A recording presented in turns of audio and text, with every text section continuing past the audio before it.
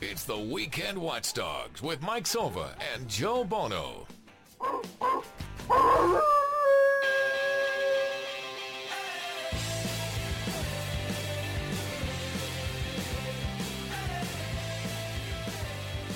It's Saturday, July the 25th. That means it's another edition of the Weekend Watchdogs. Mike Silva, Joe Buono. Hope everybody's doing well. Of course, if you want to listen to the show live or on replay, the website's weekendwatchdogs.com. Send us a tweet at Mike Silva Media at jbono611. Check out our Facebook page, The Weekend Watchdogs. Of course, it's also on iTunes. You probably got to do a better job promoting that. But joining me is our buddy, my buddy, your buddy, Joe Buono. Joe, welcome in. How you doing? Mike, doing well. I think the Mets kind of, surprised us yesterday in the morning by bringing up Mike Conforto. A nice start to your Friday morning, and then surprised us a second time when during, you're watching the Met pregame show and then the announcement that the Juan Uribe Kelly Johnson trade is happening. Scary moments there as Twitter kind of jumped the gun thinking that Rafael Montero was part of the deal. Montero was actually trending in the United States. That's how crazy Met fans are before they found out it was more C-level prospects, John Gant and Robert Whalen. And it kind of made you feel okay, even though the Mets had a listless performance. John Neese got knocked around. Justin Turner is hitting peas all over Citi Field, and they lose 7-2 their third straight. Instead, you wake up saying they have professional hitters in their lineup. The Nationals lose again. They're only 3 games out. Can we be optimistic about this team moving forward? Here's what I would say. I'm excited about talking Yankees postseason baseball in a couple of months. That's what I would say about it. Look, this is going to be a baseball-centric show. I think certainly this time of the year, trade deadline just, less than a week away. Mets already kicked it off. We saw Aramis Ramirez, another name that was supposed to be linked to the Mets, go to the Pirates, back to where he started to end his career. Who knows? There's rumors that the Yankees might be in on a second baseman. I know Paul Hamels is out there. Johnny Cueto's name has been thrown out there. Mets are scouting the Reds and Rockies. So it's the time of the year where there's a lot of wild rumors. Who knows what's true, what's not. Joe Giglio, who's been on the show before, WFAN, WIP, he's also done some work at the Bleacher Report. He'll be joining us later this hour to join in on the conversation. Hall of Fame weekend. I know Joe and I in the second hour will probably get a little more into that. John Smoltz, Craig Biggio, Randy Johnson, Pedro Martinez, all doing their thing over there in Cooperstown, which I was actually in Cooperstown about 3 years ago, so it hasn't been too long since the last time I was there. Had a chance to run into the all-time hits leader this week, Joe. Pete Rose, who basically will sign will sign anything. The way you made it sound was the all-time hits leader ran into you. Well, think about it, okay? You've got, between me and Pete Rose, you have 4,192 some-odd hits over there. All of them on Rose's side, although I had an all-star season in the St. Athanasius League for OLG back in 1990. Hit over 400 that year, made the all-star team. So I have a little resume next to the all-time hits leader. So I'm sure that, anytime you talk Hall of Fame, Pete Rose comes up. Maybe we'll get into that a little bit because, it's kind of sad seeing what Pete Rose is. He's making a lot of money. He's making over $1 million a year memorabilia, but he's sitting around at basically a business conference hawking autographs for free. And he's at Mandalay Bay every day signing stuff, Joe. Every day at the memorabilia, there's a sign Pete Rose from 12 to 3. That's his job, signing stuff. I know that ball players make money, but every day it seems like, I'm pretty sure every day, at least when I was there. I don't know if that's an anomaly or not. But, hey, we got a lot of baseball to talk about. I know we have a fun show ahead. The number is 646-716-8187. So let's get to it here, Joe. Mets got a couple of professional hitters. They're not really in a pennant race. That term has been used so much this season, professional hitters.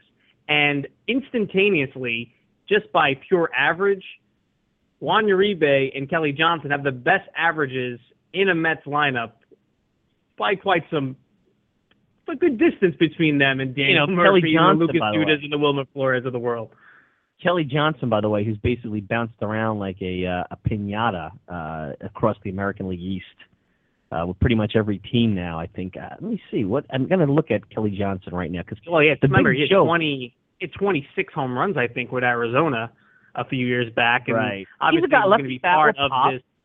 Yeah, well, he had some pop, and then obviously people in New York, he underperformed with the Yankees when he was here last season, and then been bouncing around, obviously up and down the AL East for a while, and always had his best years, most consistent years in Atlanta. They made some trades, got him into the lineup playing more frequently recently. To me, he's someone that is going to be able to obviously play the outfield, be a good bat off the bench, and maybe even first base with Lucas Duda struggling as much as he can. So he's the perfect kind of super utility guy that this team does not have off the bench. The question is, with Juan Uribe, he's a third baseman, and now all of a sudden you're going to have to mix and match this infield again. And Wilmer Flores, who has become a non-issue defensively since moving to second base, if you want his bat in the lineup, that means that you're going to have to move him back to short, or maybe get into a platoon situation with him and Tejada. Murphy back to second, and he's a better third baseman than he is second baseman. And then obviously Lucas Duda has not proven that his bat should be in the middle of that lineup each and every game. So you even have some options there with either Murphy at first, Kelly Johnson at first, etc. So some tricky possible questions for Terry Collins in the coming weeks, how he ends up rolling out this infield each and every day. Yeah, and we know how critical thinking, when it's not paint by numbers, Terry struggles. Look, here's where I think what the Mets are. I mean, I've been saying that we're going to be putting the death knell on them for a while. They bounced back in St. Louis last weekend on the Wild game on Sunday after looking awful coming out of the break. They blew a horrible game. I mean, I think the two losses to the Dodgers, I think, would have been bad, but you expected Kershaw a little bit. Last night's a little aggravating, but I mean, the guy's wife is giving birth, John Neese. What do you expect? You think his mind is on, getting the Dodgers out and pitching 7 strong innings? And John Neese, that's the kind of pitcher he is. He's going to give you a clunker. He's not a top of the rotation starter. The game against the Nationals, I think if you win that game, he's been pitching very well on the 6 days rest. On the 5-day rest, this is the first game for Neese where he had to go back to a normal 4-day rest. I mean, obviously the other issues, as Peter Body on Twitter said, that Neese was laboring through his start yesterday with his wife having had her water break. And listen, I know people want to criticize the Mets for putting him out there. Different situation than Zach Greinke, who knew his wife was going to get labor. He wasn't supposed to pitch for a couple days. He's able to go there for the birth of his child and return back to the team. The Mets got a call about this, a couple hours before the game. Yeah. I mean, you could have had – I mean, I don't know. I mean, it's hard. You look at – Neese has to make the call. He wound up FaceTiming with his wife. So be it. The Mets are really not a contender. I mean, they're in that – they're 4 games back in the loss column of both the second wild card and the Nats. The Nats are going to get healthy. The Mets are not beating the Nats in situations where the Nats are completely vulnerable. It's only going to get harder as guys come back. And the Nats have experience. They've been to the postseason a few times. They've been down this road. They have no fear of the Mets. They clobber them all the time, especially in recent years. So you made a couple of moves. It's not going to impact the future. They're free agents at the end of the year. Hey, they were able to pick up $3 million, which some people during the week were concerned because they were hearing reports that, well, if the Mets went out and got Ben Zobrist, they're not crazy about picking up the extra $2 million. Like, oh, wait a minute. If that's the difference between getting Zobrist and not, then we got a problem, probably prospects. And I think Sandy Alderson looks at this logically. If you give up, even Montero, who right now is way down on the charts when it comes to pitchers in this rotation, maybe he's a reliever, in the future, but he is a starting pitcher who has had some panache on the prospect list that you just don't want to give away. Even giving him up doesn't make sense for a team that I just don't think is very good. They just don't have enough offense. Even with this move, they don't have impact hitters. Their manager is awful. This team never. And I know that everyone thinks, you keep harping on this. Joe, it's okay to lose. That's going to happen. When have you seen this team really compete? There's a difference between winning and competing. And showing up is not competing in a spot with this manager. They never compete. Either they get clobbered at home in prior years and don't show up, and then play in zero-pressure situations on the road, or in big series, they don't show up. What's the last big series this team showed up and said, wow, they were on demand, they lost, but you know what? They really gave that team a tough time. When's the last time you heard that? In the 5 years, this fool, and he's a fool. That's why I'm going to call him a fool. Well, they had a nice. He's been the manager. Yeah, I think they surprised a lot of people winning 4 out of 6 in San Francisco and L.A. and then when sweeping Arizona, that was a stretch that people had circled on the calendar and said this is when the season may come off the rails, and it didn't. They actually improved their position. Obviously gave a big game away Wednesday afternoon that really stung because they would have been able to climb, one game behind the Nationals, and the Nationals have lost now 2 straight games to the Pirates, so they continue to keep the Mets around. To me, what still bothers me is the communication I've been putting on Twitter all this week, Terry Collins, MD, because it's amazing. It's so true how it happens over and over again. I mean, we're talking about after the game on Thursday night, and people are asking about Kadire and why he isn't on the DL yet. And he's saying, well, I just spoke to the doctors. They're going to give him some more medication. He should feel better tomorrow morning. And then the next morning, they put him on the DL. That's why I joked about it, that in the pregame, he's talking about how Nice's wife is going to have a baby any moment now. I said, that baby's going to be born in August. Well, you're right. Terry Collins, you MD, say it's going to happen. That's a good, I'm going to give you credit on that. You coined that. Terry Collins, MD. Do you have the theme music from Doogie Howser somewhere available, Mr. Production Guy? Mike, we didn't talk about this. I thought about it this morning, and I just didn't do it. I'm telling you, that's perfect. Look, I don't know what the deal is with Terry. You notice though, Joe, that nobody is, other than the whole Sandy coming out and saying that Collins has the dreaded approval vote from management. You're not reading the articles from the press like, well, Terry, he's the MVP of the team. He's doing a good job. It'll take, a collapse to really get him out of here at the end of the year. I think unless this team makes the playoffs, and I think a one-game playoff will probably get him a stay of execution. Oh, not even winning a playoff. Without question. Even if it's a mediocre, like the league came to them, which you're starting to see the separation now. Like 10 games over 500 is what you need to be, or heading in that direction to be a serious contender. They're 1 over. They got a lot of work to do. But Mike, can we look at it? If you want to be optimistic, and that's the mood I'd like to be in this morning, why can't you look at it as you're 3 games behind? Throw the records out, because the teams that you're chasing, the Giants, the Nationals, you expected both of those teams, the defending world champions and the World Series favorite in the NL, to be way ahead of their current pace. And I know you can say, well, they can still turn it on the last 2 months of the season, but they haven't to this point. So why can't you say they're 3 games behind the Nationals, 3.5 games behind the Giants for the second wild card? They just added 2 players to their team that should make their offense better. They're looking to make another move. It sounded like they were very active, either from an Upton standpoint, talking to the Reds about Todd Frazier and Zach Wheeler, who knows what else. If they're able to get one more player in here before July 31st, and 2 months with this pitching staff and a more improved lineup, can this team make up 3 games on either the Nationals or the Giants? 4 in the loss columns. Let's be accurate here, Joe. 4 in the loss column. That's what counts. Well, I'm going to answer your question with a tweet that you put out. They have a losing record against teams above 500. And here's a question. I'm putting you on trial now. I'm putting you on baseball. You're in the jurors, not the jurors box, on the witness stand, or whatever you want to call it. Have they played well against the Nationals this year? No. Have they played well against St. Louis this year? No. Have they played well against the Dodgers? Not really. They got lucky. They took 2 out of 3. They had 1 good game. They should have lost the Friday game. They had to eke out a win. Have they played well against the Pirates this year? No. Have they played well against San Francisco? Okay, they played okay. San Francisco's got a flood. Have they played well against the Cubs this year? No. All those teams are ahead of them.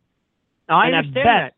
I understand that, but they don't have to play those games. Uribe. They don't have to play those games head-to-head. They are arguably going through their toughest stretch of the season in terms of who they're playing. By the way, did not like Terry Collins' comments about, well, is it your team, not hitting right now, or is it the teams you're playing? He's like, well, it's the teams we're playing.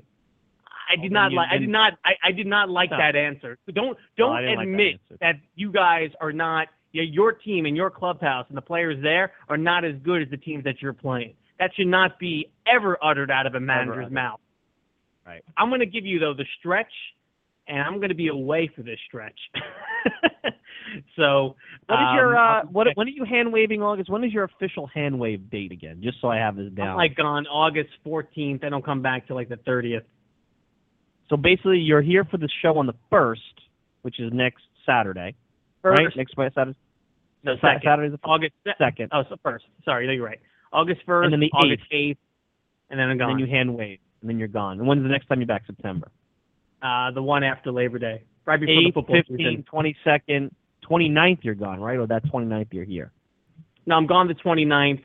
I think we should take Labor Day off. I'm going to be in Vegas, and then the week after. So 3 consecutive weeks. But can I get to my point? Is that if you look at a stretch, starting Friday, August 21st, and ending on Sunday, September 6th, that's 16 games. Yep. The Rockies, at Colorado, at Philadelphia for 4, home to Boston for 3, home to Philly for 3, at Miami for 3. Those 16 games in August, to me, will be the most important stretch for the Mets in the 2015 season. That is a stretch where if you go 12-4, you're going to be right there through September. Colorado's not a gimme. I could tell you that. Anytime you go play in that ballpark, and you know what? I know the Phillies are a dead team, but they're not going to want to sit around and get smacked around by the Mets. And they always, the Marlins are always a tough out for them, no matter where they play them. And the Red Sox are still the Red Sox. They're an American League East team that has certainly underachieved, but you could make the argument they're playing in a tougher division in some cases if you want to look at it from an offensive standpoint. But finish the season. Don't forget. I feel like we're talking about the football schedule here, but finish the season with the Washington Nationals at home at Citi Field. So if they're within wouldn't 3, it be great? And I don't think it's ever going to come down to those games meaning anything in terms of the Nationals making the playoffs, because the Nats at that point will have everything sewn up. But if that was a series where there's maybe a game difference here, that's going to be, let me tell you, Joe, Collins will screw that series. That will be the series. See, I know the situation that you're in right now, and it's not a fun one.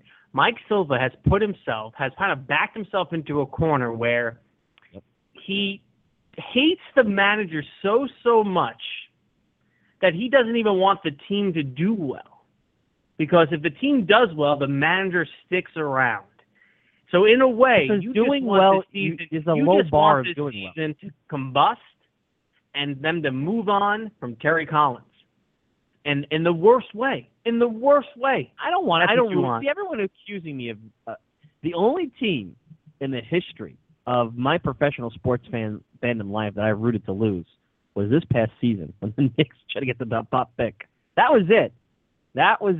I said, all right, I've never rooted. I don't want to see the Mets play poorly. There is a path to a meaningful games in September, which is an important step for this franchise. I know it's not a goal that you should obtain or wish to attain, but it is a meaningful step for this franchise. Just the Mets and the Houston Astros, they're the only two teams that have not had one winning season in the last 6 years. And Houston, Joe, August over 500. Does get a little bit. Houston is August 11 games over 500. They just made the Scott Kazmir trade, who's been the best pitcher in the American League all of July. They're going to be over 500. They may make the postseason. It's important for the Mets to finish over 500 this year and to have meaningful games in September. I'm not saying that's a worthwhile goal, but it's important for the fan base and for this franchise to at least finish above 500. You want to make your point about August? As a whole, I'm not saying that it's an easy month. No, I'm just saying you're right. There is 16 games there. 16 games is a long stretch where you're going to be playing sub-500 teams. You got Colorado at home. You got the Pirates at home. That's going to be a tough series. Tampa and Tampa. You can play the Nats at home again. San Diego is coming up next week. It's doable. Well, I'm not rooting for the Mets to lose. Here's my problem. What I don't want to see happen this week for the Mets, and I know it's interesting. Here we are, we talking 20 minutes about the Mets, but all year it's like, even though the Yankees are kind of like this emerging force in the American League, and I'll say this, and we'll get into this. I'll ask Giglio what he thinks. Joe Giglio of WFAN WIP. Other than the Royals, I tell you what, there's not another team in the American League that I think that I look at in the short series, and I think the Yankees are going to lose to. I'm starting to feel that way a little bit. The Mets have just been this story. I think everybody's trying. I think it goes back to what you said last week with was it Kevin Clark what the Mets had and the Yankees had and the reaction. I mean, I got off the plane from Vegas on Thursday in the middle of that whole Kershaw almost no-hitting the Mets, and then the Duda getting picked off first base. And all I did is go to Twitter, and I'm like, look at this. I mean, it was just blowing up, with Mets, anger.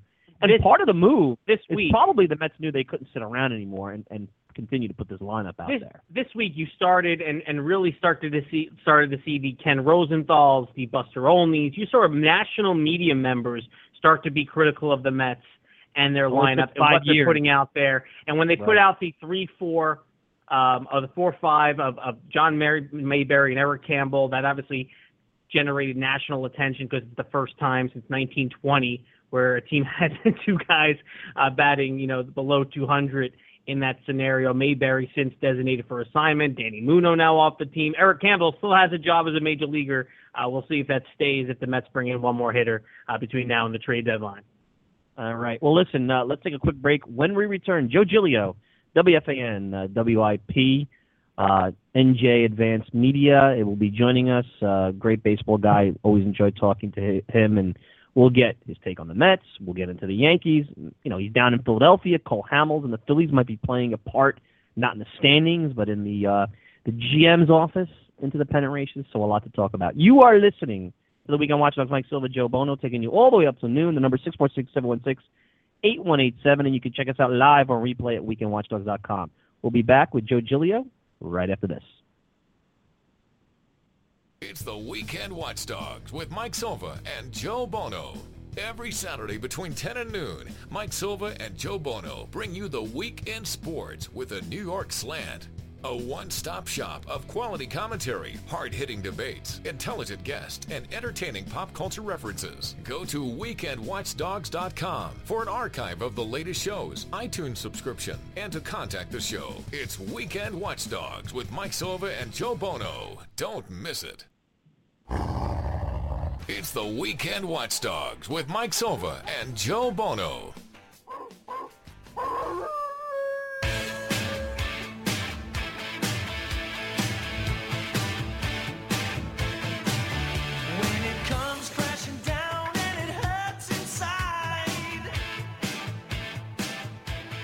Mike Silva, Joe Buono, Weekend Watchdog, taking you all the way up to noon. Joining us, you've heard him on WFAN. You probably heard him on WIP down in Philly. NJ Advanced Media, at Joe Giglio Sports on Twitter. It's Joe Giglio. Joe, Mike Silva, Joe Buono, and I hope you appreciate Joe's intro music for you because I think you're a little bit of a fan of the man that is known for that. Oh, of course. I mean, who isn't? And old school wrestling is always up my alley. So I appreciate the welcome and happy to be here with you guys. Actually, I used to be a Hulk Hogan hater as a kid. I actually rooted for Mr. Perfect and the Genius. I went to Madison Square Garden. I got to give you one wrestling thing. Madison Square Garden as a kid. It was the main event was a tag team: Brutus the Barber Beefcake and Hulk Hogan versus Mr. Perfect and the Genius. And of course, despite the fact that the Genius bonked someone over the head with his scroll, somehow, after the 2.5 count, Hulk Hogan gets out of it, beats Mr. Perfect. And I never understood why he was considered Mr. Perfect because he would lose, and then they would claim he had a perfect record after that. So, Joe, that's my Hulk Hogan. That's my Hulk Hogan story. I tell you what, I mean, those old school when the WWF was coming up and trying to become, obviously what it became, the superpower now with its own channel and all the money they have. He was it. I mean, they built it on Hogan, and obviously all the news that came out yesterday. Unfortunate if you're a Hulk Hogan fan, but more unfortunate if you're Hulk Hogan because that's a pretty bad scenario that happened there. You took it rough, Joe. It seems like following your Twitter, this was this was news that hurt your childhood to the core a little bit. I mean, mine too. Well, of course. I mean, look, you look up to these guys when you're kids, and then, they just become, these athletes or entertainers as you move on from being a kid. But you don't want them to be bad guys. And I think now, people will look at Hulk Hogan, and especially if you don't really know much about the scenario, just hear what he said, there's going to be the perception, which probably is fair, that he's just, not a very good person. And so that's not good for the Hulksters, no doubt about it. So, Joe, here's where we're at, and Joe Buono is going to be the positive Polly here, and I'm going to try to put some cold water on this. So the Mets, we'll start with them. They get a couple of, quote-unquote, is the cliche, professional hitters. But I look at it this way. Yeah, they're 4 games out in the loss column, and that's a pennant race. And they're 4 games out of both the second wild card and the NL East, so they have a couple of pathways here, a couple of teams that could potentially be soft spots, and it's not like it's only the Nats that you have to get through here. But I see it as this way. This trade now gives me confidence that the Mets will be a 500 team. I was starting to doubt that because they were just so bad offensively, despite the fact they probably have pitching that'll make up a 100-win team. I'm hoping that they don't make a move that mortgages any kind of peace for the future that would be painful, unless it's an impact bat that will be here past the next 8 weeks, 10 weeks. So I look at it this way. The Mets just basically got themselves a 500 season and maybe a slight tease to the fans that they actually want to believe, yeah, we'll have some meaningful games in August. I don't know if they'll be all that meaningful come September 1st. Yeah, I mean, I agree with you on the 500 part. They're going to finish 500, and especially if d'Arnaud can come back here. And that, I mean, really instantly within, whenever d'Arnaud arrives back in the lineup a week, 10 days from now, whatever that's going to be, I mean, that would be, they'd add 3 legitimate major league bats. d'Arnaud, the potential to be much more than just a guy like Uribe and Kelly Johnson have been for the most part in their career. But that would add 3 bats to a lineup that, a couple nights ago against Kershaw, you barely had 1 or 2 that you looked at and said, all right, I run these guys out there and not be embarrassed by it. So that's a help. And I think this entire thing with the Mets is so fascinating, and just the conversation around them. It's been Mets talk for about a month and a half in New York, just because all the pitching Yankees they have. don't exist. No, the Yankees are boring again. You're right. It's a first-place Yankee team with no juice, and the Mets are commandeering all of the attention. But I find this fascinating, guys, because I think if you hook Sandy Alderson up to a lie detector, which I think every Mets fan would want to do, I think if he was being honest with all of us, he would say, I think our run is going to be from 16 to 18 when we have all these pitchers hopefully healthy and all, the ability to go 200 innings, which not all of them have right now. And I think it's going to get tricky down the stretch of the season, especially with Syndergaard. The Matt's injury, I guess, helps because he lost innings so he could pitch if he comes back and pitch down the stretch. But it's almost like they're really trying to do 2 things at once: appease the fans, compete, stay in it, because, like you said, there's avenues to get to the postseason. But on the other hand, they don't want to mortgage this, because I think if they're being honest with us, they would tell you next year and the next few years after that, that's when this team, based on the talent they have, that's when it should be at its best. Joe, how do you imagine Terry Collins now filling out the lineup card with the additions of Juan Uribe and Kelly Johnson? If you're going to put Uribe in the lineup and bat him, somewhere between, 4 and 6 and have him play third base, what do you do with Wilmer Flores? What do you do with Daniel Murphy and Ruben Tejada, who, I can't believe I'm saying this, might be the most consistent Mets hitter over the last 10 days? Yeah, it's funny because I think if you asked me this question a month ago, if they had made the trade then, it'd be really easy. I mean, you just deal with the defense and you put everyone back where they, fit the best, I guess. You put Murphy back at second base, and you'd put Flores at shortstop and let him try to hit his way into being a productive player, and you'd play Uribe at third. It wouldn't be that hard. But you're right on Tejada. He's actually been, for them, a fairly productive hitter, gotten some big hits recently, and you don't want to just sit him down. So I think the one nice thing about the guys they brought in is there's not egos there. There's not these guys. I mean, if Uribe sits for a day, even though I think he's going to play mostly every day, it's not going to be the biggest deal. I think Terry can manage it and make sure he gets the at-bats for the guys he needs. And when he has more of a ground ball thrower out there, to put Tejada at short, maybe sit Flores that day.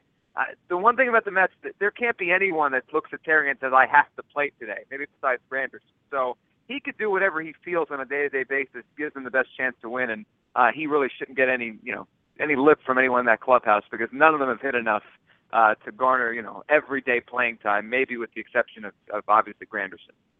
Joe Giglio of WFAN WIP joining us here on the Weekend Watchdogs. One other thing on the Mets. So if they do want to make a move, I think we're in agreement here, Joe, listening to you, that if there is a move that's not just going to be for 8 weeks, it's going to be for 16, 17, hey, maybe even 18, a player that you could really control, that you don't have to get into a whole bidding war this winter to sign into a 5, 6, 7 year deal. That's a move I would say let's Sandy Alderson should make this week. The pathway is interesting because he doesn't want to give up the pitchers, nor should he. The 4 guys will put Matz into that. You're hearing now that they may, and this is the new thing, let's trade, because Tommy John is like an oil change now. Let's put Wheeler on the block. I'm not opposed to that. I think Wheeler has got terrible mechanics. But here's 2 other names I'm going to give you, because one is signed at a reasonable deal, and the other one is not going to be a free agent until 2018. Could you sell a team on Duda and Lagares as pieces that are controllable, cost-effective, maybe throw Wheeler in there as an upside, and say these 3 guys in exchange for impact bat and maybe a secondary offensive piece? I don't know what that bat is, but think about that. That might be the path to improving the offense long term. It would. No, I think there is something to what you gave there, and I'm not sure which team would bite, but I think there probably are teams that would look at Duda and say, this has been a bad 2 months, but he's a 30 home run hitter. They believe in what he did last year. Look at Lagares and say, his defense is so good that if we could just get him to be a 240, 250 hitter, with the contract he's going to have for the next 4 or 5 years, he's going to be worth much more than that just because of his defense.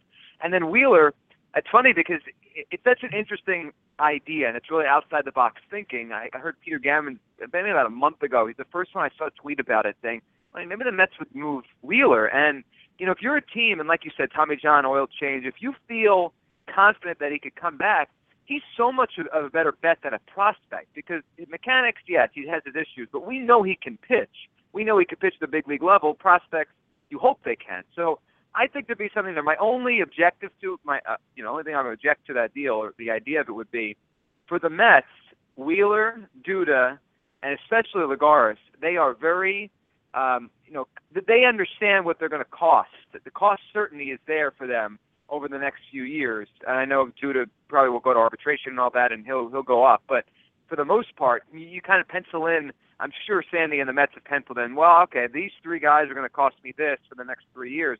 You bring in a big player, even if that guy doesn't cost much, it opens up other holes. So where are you going to fill center? Where are you going to fill first, based on which player you bring back? So I like the idea. I just worry the Mets and finances if they're going to give up 3 cost-control players they want to play every day for the next few years.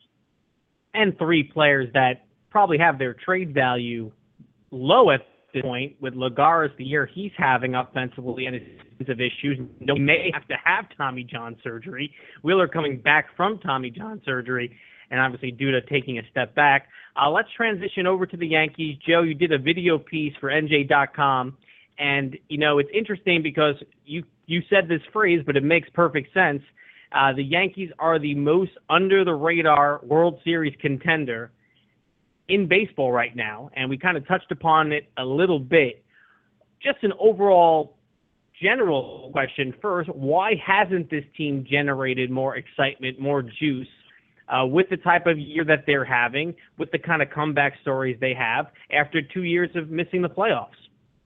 I think the biggest part, Mike, or maybe not the biggest part, but one of them, and I always found this funny. This was when I was a kid, way before I got into talking about sports or writing about them. I always feel like when people make predictions and they're wrong, they don't want to really acknowledge it until they have to. And I'm not calling anyone out by name, just in general. About fans. A lot of people thought the Yankees would sink this year or be a 500 team, and they're better than that. And I just think people don't want to acknowledge it yet. The other thing is they're a little bit boring. The Mets have been the hot team because they're the up-and-coming team. The Yankees are supposed to be another blah year, and they're not. And I don't know how people are after we got past the A-Rod thing, which was, interesting because it was out of nowhere, and he's A-Rod, and he's just kind of fallen back into the fold now. The milestones are over. He's just, a really good 40-year-old DH. You get past that, the Yankees are a little bit of a boring team personality-wise. The old guard is all gone. There's no farewell tours, and now they're just a baseball team, which they haven't been for a long time, but I'm sure Brian Cashman and Joe Girardi love this because they could just go about their business. And look, I felt in spring training, and I could go back and I could actually probably find the quote or something, but I said, look, I don't think the Yankees are a great team. I don't think they're a 70-win team like everybody said. Yeah, maybe, an 85-win team. I could never have predicted. The bullpen is outstanding. That, to me, is the reason why they are where they are. But equally important, but maybe slightly less, is to share an A-Rod.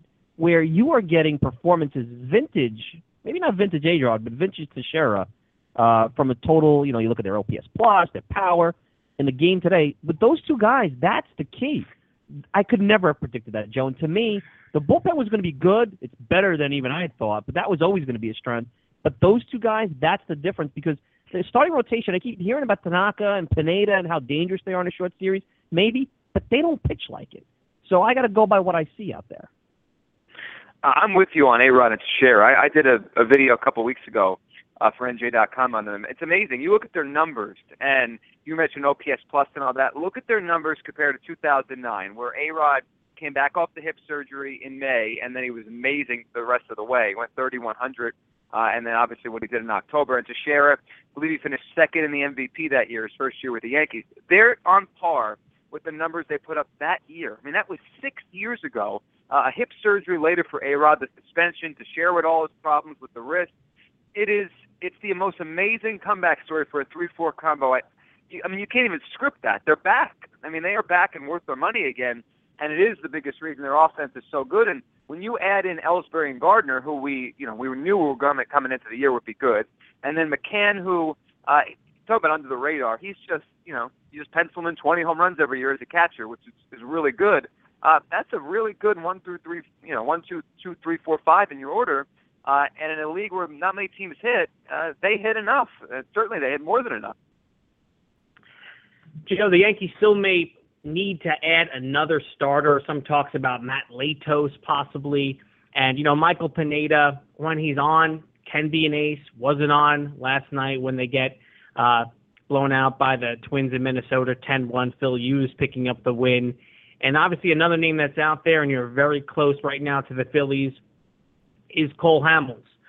So what's the latest on Hamels, what the potential suitors could be? I've heard Peter Gammons talk about the Dodgers looking to bring in Hamels because of the uncertainty with Greinke beyond this year. So what's going on with Hamels overall, and could the Yankees be a possible suitor there?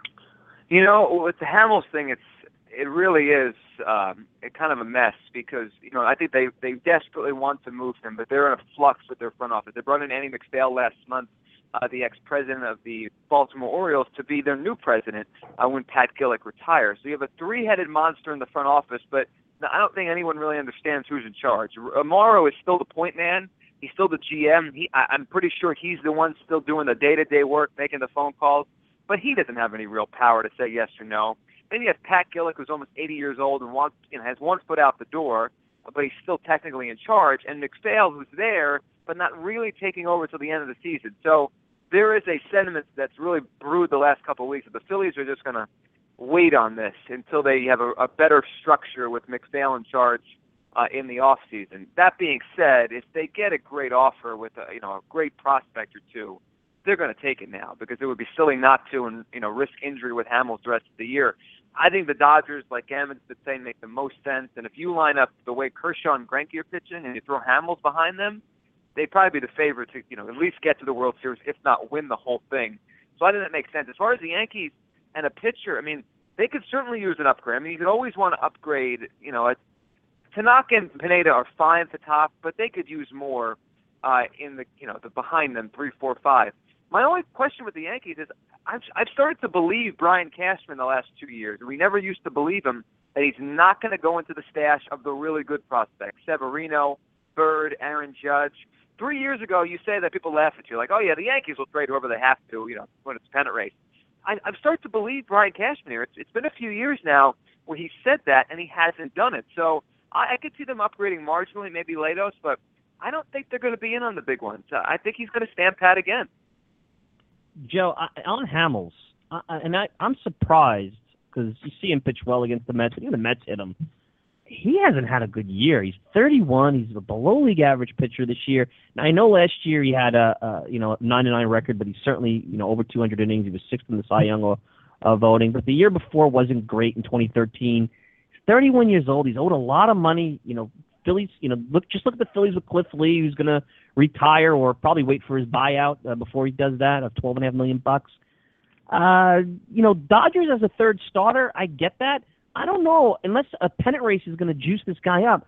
Are you getting the guy on the back end of wrong side of 30 now? Is that the Cole Hamels that you're getting?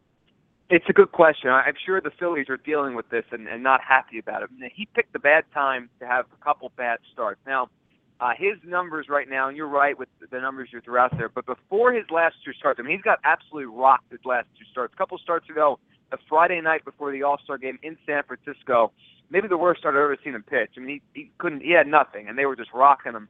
And then his last start last Sunday against the Marlins, basically the same thing. Before that, I think his ERA was about 3.02, and he had a pretty good run from about early May to late June, where he was, the Cole Hamels that people would want, any team would want. And now he's gone backwards a little bit. So they're selling him on consistency. You look at him, since 2006, 2007, every year 30 starts, every year the ERA probably somewhere between 2.8 and 3.5, maybe 1 year a little bit above that.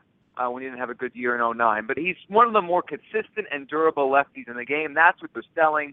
I think he's really good, but there are questions. I mean, a couple weeks ago he missed a start with a hamstring injury, and since then his ERA's been over 8. Is he okay? Is he completely fine? And if he's not, well, that complicates things more because no one's going to buy damaged goods for that kind of money. So, Joe, what do you have coming up? I know you're on WIP, WFAN, NJ Advanced Media. You do the videos, a ton of stuff going on, which is a good thing in the business. Give the listeners a little flavor of what they could expect from you as we head into the trade deadline, into the back half of the baseball season, and, of course, football coming up just around the corner. No doubt, yeah. I'll be on WIP tonight, right after the Cubs and Phillies, doing we have a show called The Final Out, which is kind of a bridge from, the post game that the network does back into regular sports talk. So I'll be doing that, and it could be Hamels' next start after this is scheduled for the 30th, Thursday the 30th. But you guys know, I mean, if there's a deal closed, he'll be scratching that start. So today could be Cole Hamels' final start as a Philly. I'll be on after the game. On Monday morning for the Monday night, whatever you call it, the overnight show heading into the week, and then some shows coming up next weekend as well, and then NJ.com for some videos and a lot of trade deadline stuff. Should be a fun week, guys. This is always one of my favorite weeks of the year. Training camp starts, football, and the baseball trade deadline. And before you go, one thing I just thought of, more annoying as you do your late-night radio, Phillies fans, Mets fans, or I'll even throw Yankee fans in there. I think the Phillies fans are the most annoying out of the three if you're a talk show host. That's a good question. Most annoying in the overnight. I'll tell you what. I'll put it this way because I don't want to say anyone's the most annoying. But I'll say this: the most creative, the most outside the box thinkers always are the Mets fans. But the trade ideas I hear from Mets fans are always my favorite. We'll trade prospect C and prospect D, and we'll get back Paul Goldschmidt, and we'll be all right. Just shake your head and say, you know what? God bless you. That's very creative mind you have there. Hey, Joe. Thanks a lot. Coming up early on a Saturday morning. Enjoy the rest of the weekend, and we'll talk soon, okay? You got it. Take care, guys. Joe Giglio, at Joe Giglio Sports on Twitter. Check him out, WFAN, WIP down in Philly. Hey, Joe, let's take a quick break. When we return, we'll get into the Yankees, talk more baseball. If you want to give us a call, we'll get to the phone, 646-716-8187. You're listening to the Weekend Watchdogs. Listen to us live on replay at weekendwatchdogs.com. We're taking you all the way up till noon. We'll be back right after this. A disagreement between the Weekend Watchdogs starts with a growl. Money does not matter to them. It doesn't matter if these guys have diminished returns at the end of the contract. They will spend more. Yeah, but you can't build a 25-man roster with the way that the salaries are going. Leads to a bark. To the New York Yankees, they're going to go out and sign and make a big splash. They did. That's what they've done. And they're not done this offseason. And ends with a bite. They can't implement or supplement anybody. Last year's a perfect example. They can with their dollars. You just can't build a team like that. They are building a team like that. No, they're going to fall short because they're not going to be able to fill their second base spot, their third base spot. Tune in to the Weekend Watchdogs, Saturday 10 to noon on Blog Talk Radio. Y-A-N-K-E-E-S.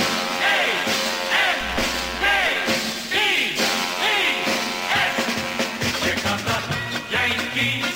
Let's get behind the cheerleader. Yankees, they're gonna learn to feel the Yankees. Everyone knows. Mike Silva and Joe Buono taking you all the way up to noon. The Weekend Watchdogs. I know we have people on hold. you keep playing the disagreement that we had, I think, on our first show back in December of 2013.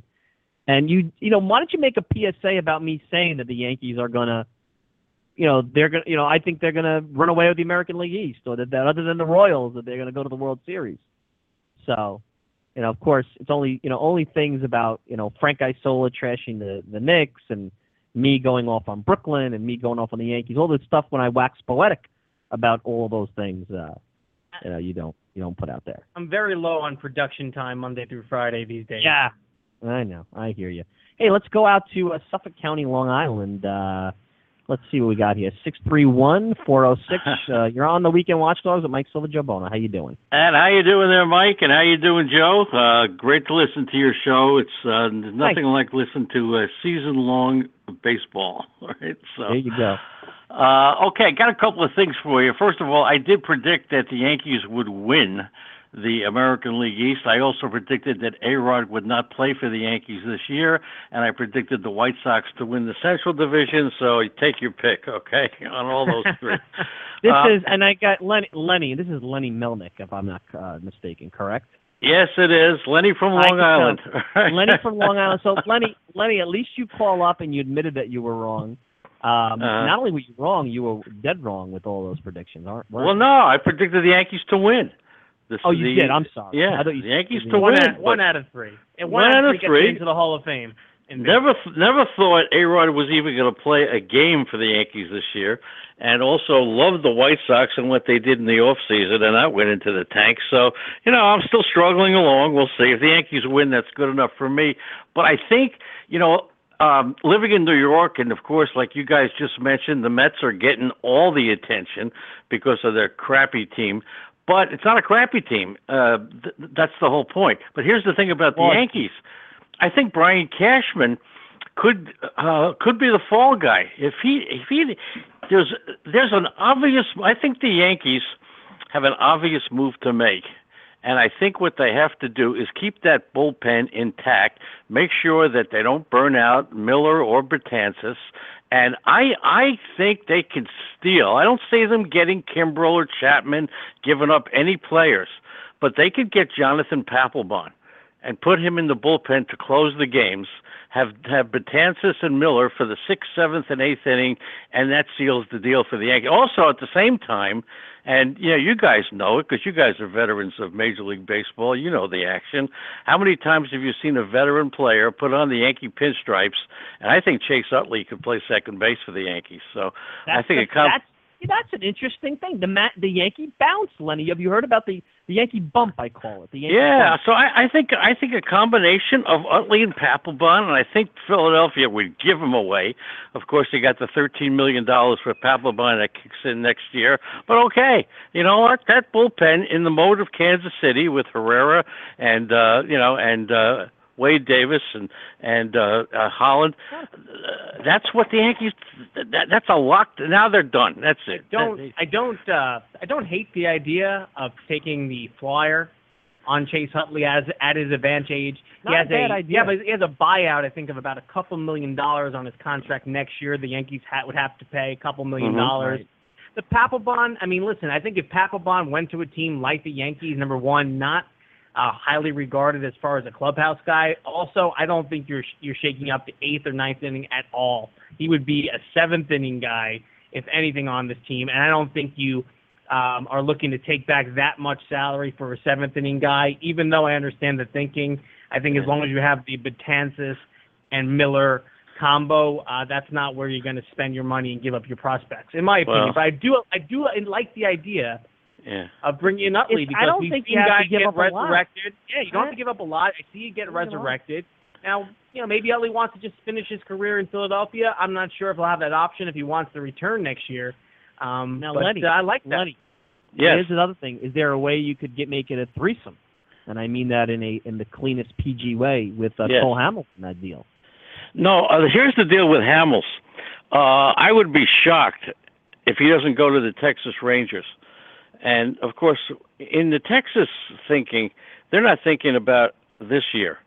Texas Rangers are enamored with the idea of having Hugh Darvish, who we've all forgot about, right? Hugh Darvish and Cole Hamels as their two pitchers for next year. That's something that the Rangers have never had. And Joey Gallo is the guy that they're dangling, and they're pursuing this deal. They are hot and heavy into this deal. Joey Gallo in exchange for Cole Hamels, and there's probably more to it. I mean, I'll tell you what. The Phillies would sign up in a second. Jump. If Ruben and I don't know if Ruben has all the power anymore, as Joe Giglio of WFAN said that there's a bit of a shakeup in that front office. It just straight up, you have to jump on that, because I pointed out in the last segment, Lenny, that Hamels is having a bad year, and he's 31 and he's on the wrong side of 30. You see what Cliff Lee, I understand he's hurt and he gave you some good years post 30. You don't know what's going to happen as these guys with some innings and some mileage get into their 30s, what's going to happen. So if that's what's being offered, I think Texas is taking the bigger risk by giving up a commodity in this day and age, which is not easy to get, which is power. I think that's a good deal for the Phillies. I don't know if I like that for the Rangers, I'll tell you that. Well, to start the year, something that Texas has never had, two stud pitchers, if, as you say, if Hamels is what he is, and of course he'll never be what he has been pitching in Texas in the American League. But for the purposes of the Rangers, who like the Colorado Rockies, it's time. There's certain organizations who have fit a mold for so many years. Texas has always been a team rich in hitting without any real big-time pitching. Colorado has been the same way. It's time for these teams to really shake it up. I don't know what Colorado can do, but I certainly know that Texas has the ability of doing it. I know firsthand that the Rangers would love to make this deal. Now, I think there's more to it than Gallo. I don't know what it is, but that's the focal point, and I think it's good. And as a longtime Met fan, I'm excited to see Kelly Johnson finally on this ball club, but you know, it's really exciting because Met fans are killing Sandy Alderson. And I get asked this one question. You guys are Met fans. Well, I think you are anyway. But here's the deal. At the beginning of the year when the Mets got off to such a good start, how come we didn't talk about the fact that we had Neuenhuis and we had Campbell and we had the guy who was cut today, Mayberry? How come nobody complained then about having no bench? What are they going to do now? They're going to get Kelly Johnson. They're going to get Juan Uribe for the second wild card berth. I mean, it's ridiculous. Next year is when it counts. Next year is when it counts. They'll sign Justin Upton in the off season. They'll do something. They'll get another bat. And I think I clicked off. Oh, did I get Lenny? Sorry, I think I clicked on you by accident. Are you still there? I've been clicked on before. I've been dumped on. I've been spit on. You know, it's not a problem. Well, listen, all right, Lenny, and again, I thank you. Thanks so much for the call. I think where I disagree with Lenny and I disagree with Joe Giglio. Well, I don't disagree with him. I think he was saying if you had the truth serum for Sandy Alderson, he would say it's about 2016 for the Mets.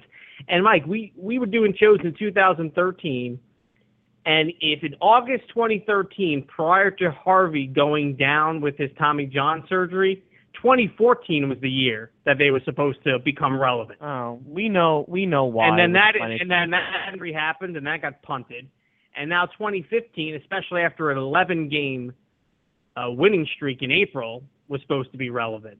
So I'm not playing this 2016 game when you're 3 games behind in the division, 3.5 games out. I know 4 in the loss column in both scenarios. There's still an opportunity here for this year to be something more than just try to get over 500 and look to 2016. And I don't see them making a move for Justin Upton next year. And honestly, you look at the free agent list in Major League Baseball, it's still going to be a trade market type scenario to bring in a big time bat. There's not a lot out there that you're going to spend good money on. I was thinking about what Lenny just said about the Yankees. Now, here's the problem with that deal. I mean, and I'm trying to see if there's an update on this. But Chase Utley's on the disabled list with ankle inflammation. Got a cortisone shot. I didn't know what the status was. The Phillies are so far off the radar right now, and that's not good. So that's the first, monkey wrench in the whole thing. Unless the Yankees just want to take on whatever's remaining this year, give up absolutely nothing, and feel that, like Lenny said, the Yankee bump would Utley's ankle miraculously heal, and can he be vintage Chase Utley for 6 weeks or whatever it may be? Who knows? What he's talking about, Lenny, in that scenario is that to go out and get a Cole Hamels, to get a Johnny Cueto, maybe even a Matt Latos, maybe, you're going to have to give up maybe a prospect that you don't want to.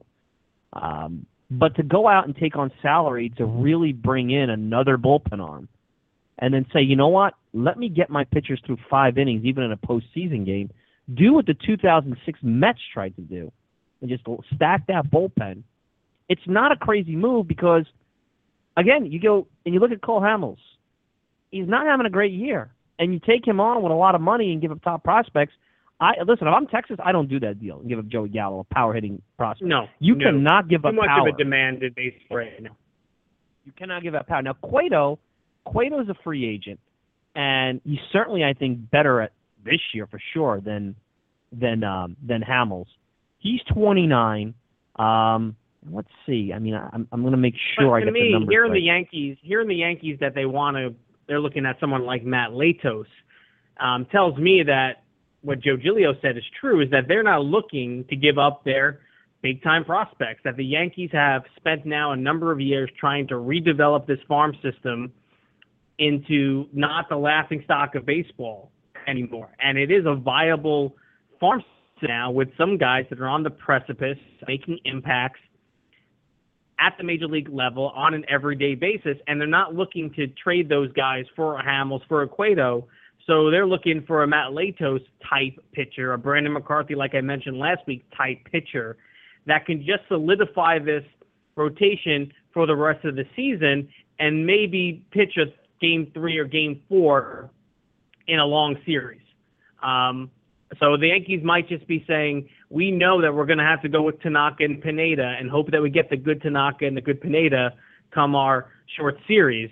And hopefully we get some more depth in that rotation to solidify it, to make sure we put ourselves in that position to win the AL East. I mean, Latos is a guy that you'll get. His peripherals are much better than the 4.48 ERA. He's almost a strikeout per inning. His walks are very reasonable, under 3. He's Evaldi. He's basically his numbers look like Evaldi's numbers on the He's had a better look. He's a 200 inning pitcher who actually has been pitching at a higher level. But you're not wrong. I mean, Evaldi is not a guy who's pitched to 120 ERA plus. I mean, 20% below league average. He hasn't done that. But is he really any better than Ivan Nova? That I don't know. See, that to me, you're looking at, other than the fact that he's got experience and he's got a little bit more of a pedigree on that front. Guy who's won 14 games 3 times. I'll tell you what, the more I think about it. I mean, Latos had great years when he was with the Padres. He burst on the scene, really traded to year. Cincinnati, went to a really tough ballpark to pitch in, and is kind of trying to reestablish himself. But his stuff isn't as good as it was certainly in San Diego a few years back. That might be the path. I mean, I don't know what the Yankees are going to do. They unlike prior years where there's really been a focus or the leaks on, well, this is where they're going. It's been very quiet. I don't think they're going to give up a big prospect. I think they're going to really be careful about that because remember, A-Rod and Teixeira. I know you laugh about it, and I keep saying it, Joe. That party could end at any time. So you have your power guys, you have your young outfielders, you have guys that you may want to look at. You have to be careful about what you give away. You have a very old, aging offense. The only other thing you could ask is, are they able to go out and get a second baseman, upgrade from Stephen Drew? I think Joe Girardi would be heartbroken because Joe Girardi finds every reason to make Stephen Drew. Oh, wow. I mean, that was the news from early. Better. That was the news Sunday. People were shocked. Because of what Girardi said. And we talk about the miscommunication with the Mets so often, a very rare misstep by Joe Girardi and the Yankees organization, just from a public PR standpoint, where he said this is not going to be just a 2-week tryout for Rob Refsnyder. And it ultimately, if you want to look at his words, he was right. It wasn't a 2-week. It was a 4-day tryout for Refsnyder. And, you look at numbers, you look at salary, and they were not willing to DFA, designate for assignment, Stephen Drew at this point of the year. And Refsnyder went back to no fault of his own, played adequately at second base, hit a home run in Boston. So, But we laugh about the Yankee bump or the Yankee bounce or whatever you call it, but look no further than Chris Young this year. And a Mets fan called up a show I was listening to talking about, why didn't the Mets sign Chris Young to do this and be the right-handed bat that could hit lefties? And it's like, they did sign him to do that and more. The guy was completely ineffective in any situation that they put him into. That's like the Yankees will go sign John Mayberry Jr. next year, and he'll bat 310, 330 off lefties. Why next year? Bring him in this year. Bring him in for a December run. Just bring him in. Garrett Jones out there. He's lefty, of course, Garrett Jones. But yes, that's neither here nor there. And this is from the one of your Fordham buddies, Kenny Ducey, who's actually been on the show a while back. He's made a lot of strides. They don't feel like our show propelled Kenny. He's on like a nobody from Fordham. And now Kenny's a very active NBA guy.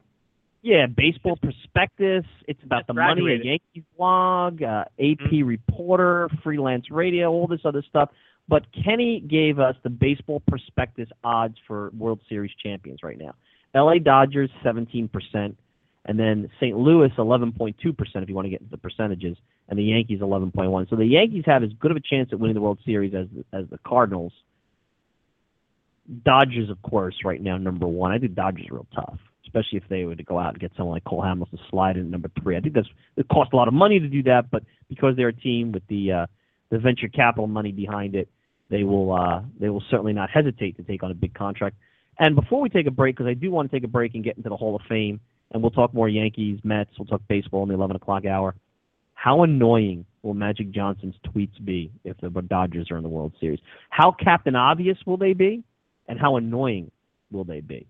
There's the question for you, Joe, if the Dodgers are in the World Series. Any more annoying than some people would say Mike Silva tweets are throughout the course of the game. By the way, I was impressed, and we'll move on, but I was impressed that John Heyman actually responded to you. John follows me. I know, John but has he followed felt me. One thing to follow it, but it's another thing to be like, hey, Mike, you know what it means to beat a dead horse? I just love the interaction. John started following me right about the time that I wrote a piece at my old baseball blog, NY Baseball Digest, may it rest in peace, defending the fact that I believe he did not vote for Burt Blyleven for the Hall of Fame. And they torched this poor guy. How can he, Burt Blyleven, I believe, when I really start to look at it, was a Hall of Famer. 14, right? 14 or 15 was the last one? Basically for the last year. Yeah, I'll look that up. And I'm like, the guy has a right to his opinion. You may not agree with it, but that was an era when a lot of these stat guys were starting to get into the entire concept of, well, you could make everything an algorithm, including the Hall of Fame, and you just can't. Guy's a writer. He's done a great job. He's built a brand, especially through the rumor mill. And I defend him like this is ridiculous. He has a right to vote. Do we agree? Maybe not, but... And John, I think, always appreciated that because, that's something that not everybody was doing at the time. So I had another John Heyman story. It's nothing bad, but I'll tell it on the next break. So I'll give you I don't think it's anything that he's going to get angry about. Anyway, you're listening to the Weekend Watchdogs. Mike Silva, Joe Buono, taking you all the way up till noon. Listen to us live on replay at weekendwatchdogs.com. When we come back, get into a little Hall of Fame. It's Hall of Fame weekend. Talk more Mets, talk more Yankees. You want to give us a call, the number 646-716-8187. We'll be right back. Legendary Boston Globe columnist Bob Ryan joined the Weekend Watchdogs. Is the game worse? Is it different? What is your opinion on where the NBA has gone? It's still the best basketball in the world with the best athletic basketball players, and the coaching is phenomenal. The defenses are sophisticated. It's hard to score in this league now. What I don't like about the game, and why I don't like it as much as I once did, but I still like it, is the three-point shot has completely taken over the game. It's distorted the game at every level. I know we're never going to get rid of it, but I just don't think it's been a good thing for the game, and it's caused the style of play, and that it's not as enjoyable as it once was. The disappearance of true post people is a problem, and the biggest thing is the lost art of the true fast break. To hear guests on the NBA and more, tune in to the Weekend Watchdogs every Saturday, 10 to noon on Blog Talk Radio. It's the Weekend Watchdogs with Mike Silva and Joe Buono.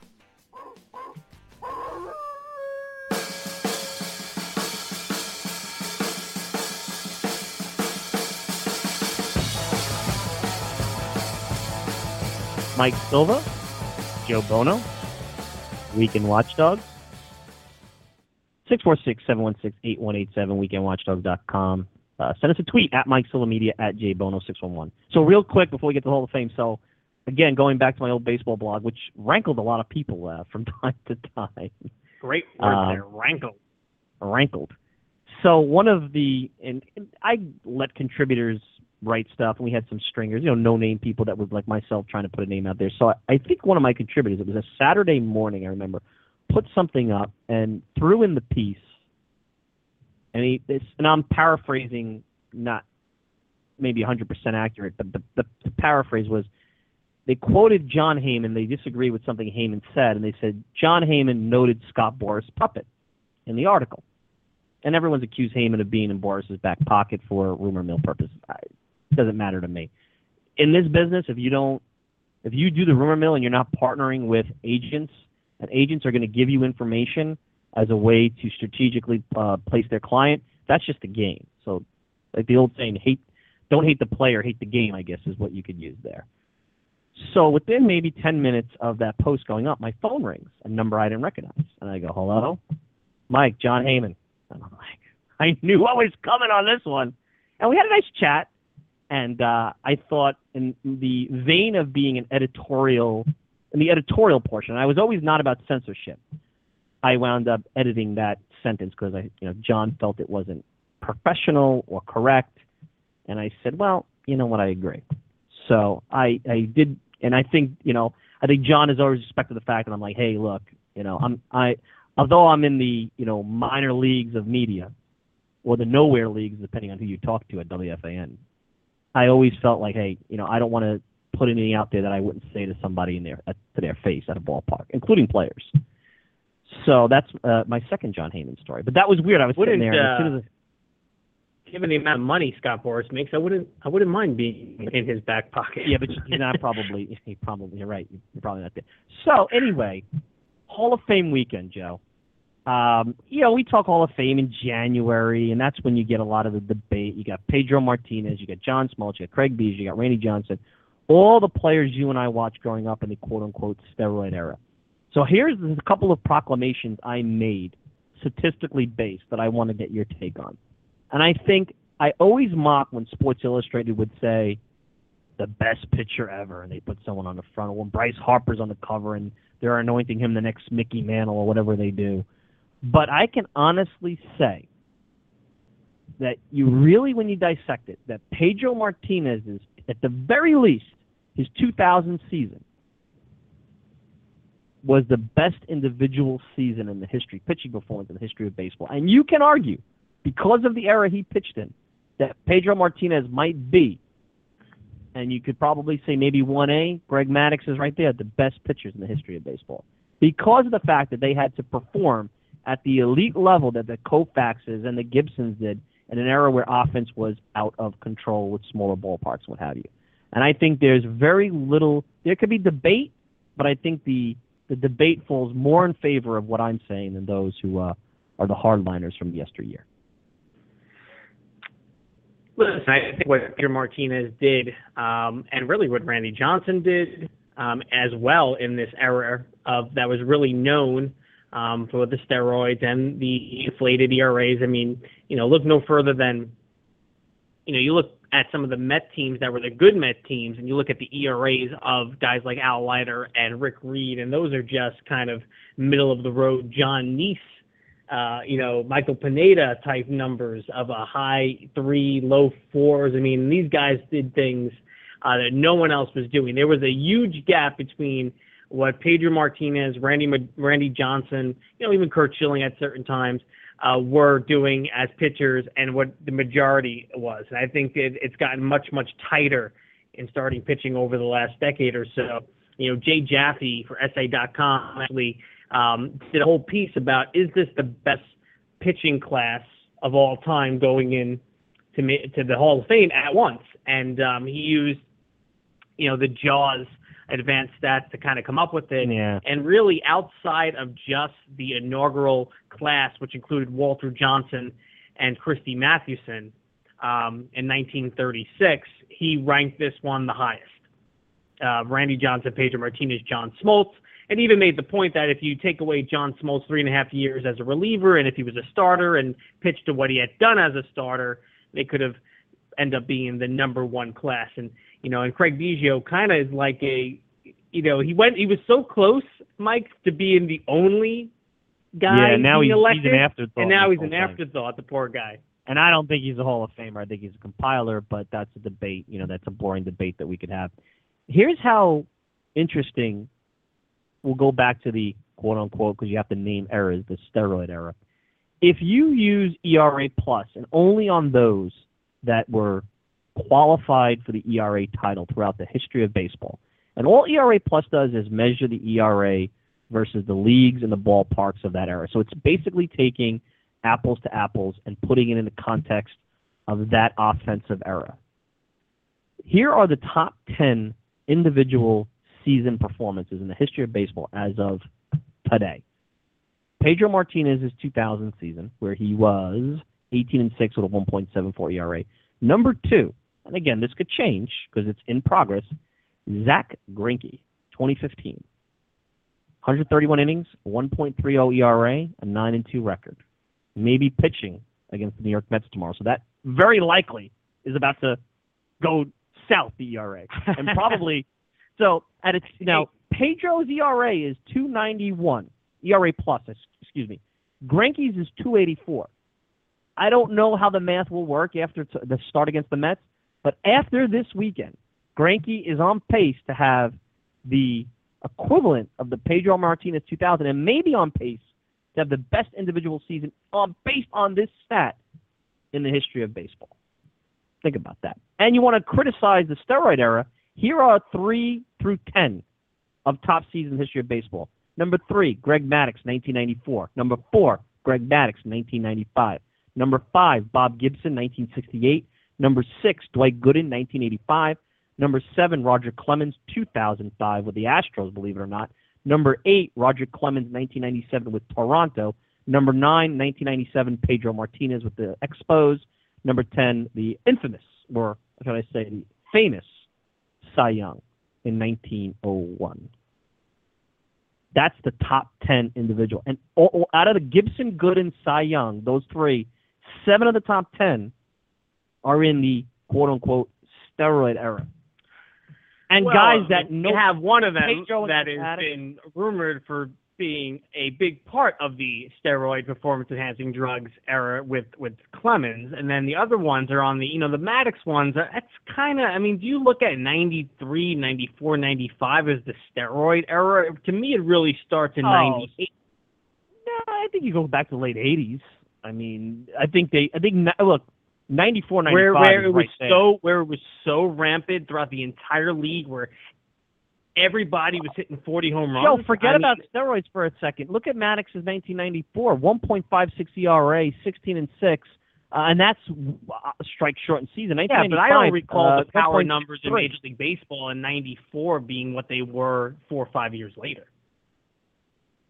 I think it certainly got crazy 98, 99, 2000, but I think 95, 96, you started to see crazy home runs.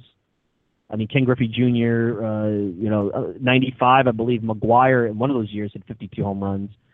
I think you started to see it. I think it only got increased. 1996 is when Ken Caminiti, who won the MVP, and late Ken Caminiti. Yeah, Matt Williams when he was at the Giants. Yeah, 94, you had the All-Star break. Tony Gwynn hitting 400. The offense just exploded. You could debate that till the cows come home. It doesn't really matter. But here's the thing I go back to last week. Greatest living pitcher all time, Sandy Koufax doesn't come up. His individual 1966 season, 1.73 ERA, 27-9, doesn't come up to number 28 on this list. If you look at ERA plus, that's a 190 ERA plus. That's great. I'm talking about great seasons. This is behind Randy Johnson in 95, more Pedro Martinez, Zach Greinke in 2009, Ron Guidry's 1978, Kevin Brown with the Marlins in 1996 when he won 17 games. So, greatest living pitcher all time has helped. I keep saying, Dodger Stadium, depressed offensive error. And I know all the, old fart Dodger fans are throwing their, hands up, and I understand the Jewish community loves, Sandy Koufax. This is not a knock on I have plenty of friends who are Jews, I'll be honest. But let's be fair. Greatest living pitcher all time? I don't know. Well, maybe they wanted to make sure. Maybe if you look at the age of the greatest living players, maybe they just wanted to make sure they gave them one more honor, figuring they can do this again in 10 to 15 years and get everyone else on the list in there in that conversation. We certainly know Sandy Koufax's choices in managers is certainly not Hall of Fame. Anyway, Mike, I wanted to bring up you bring up Greinke, and he had one of the more unusual careers.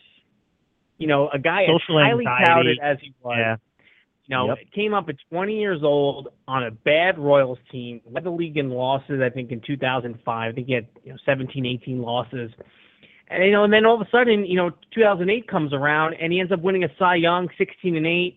Next year, though, reverses track, 10-14, ERA above 4. And then he goes through a stretch where he's a solid, he was winning double-digit games, but he's 3.5, 3.8, somewhere around there.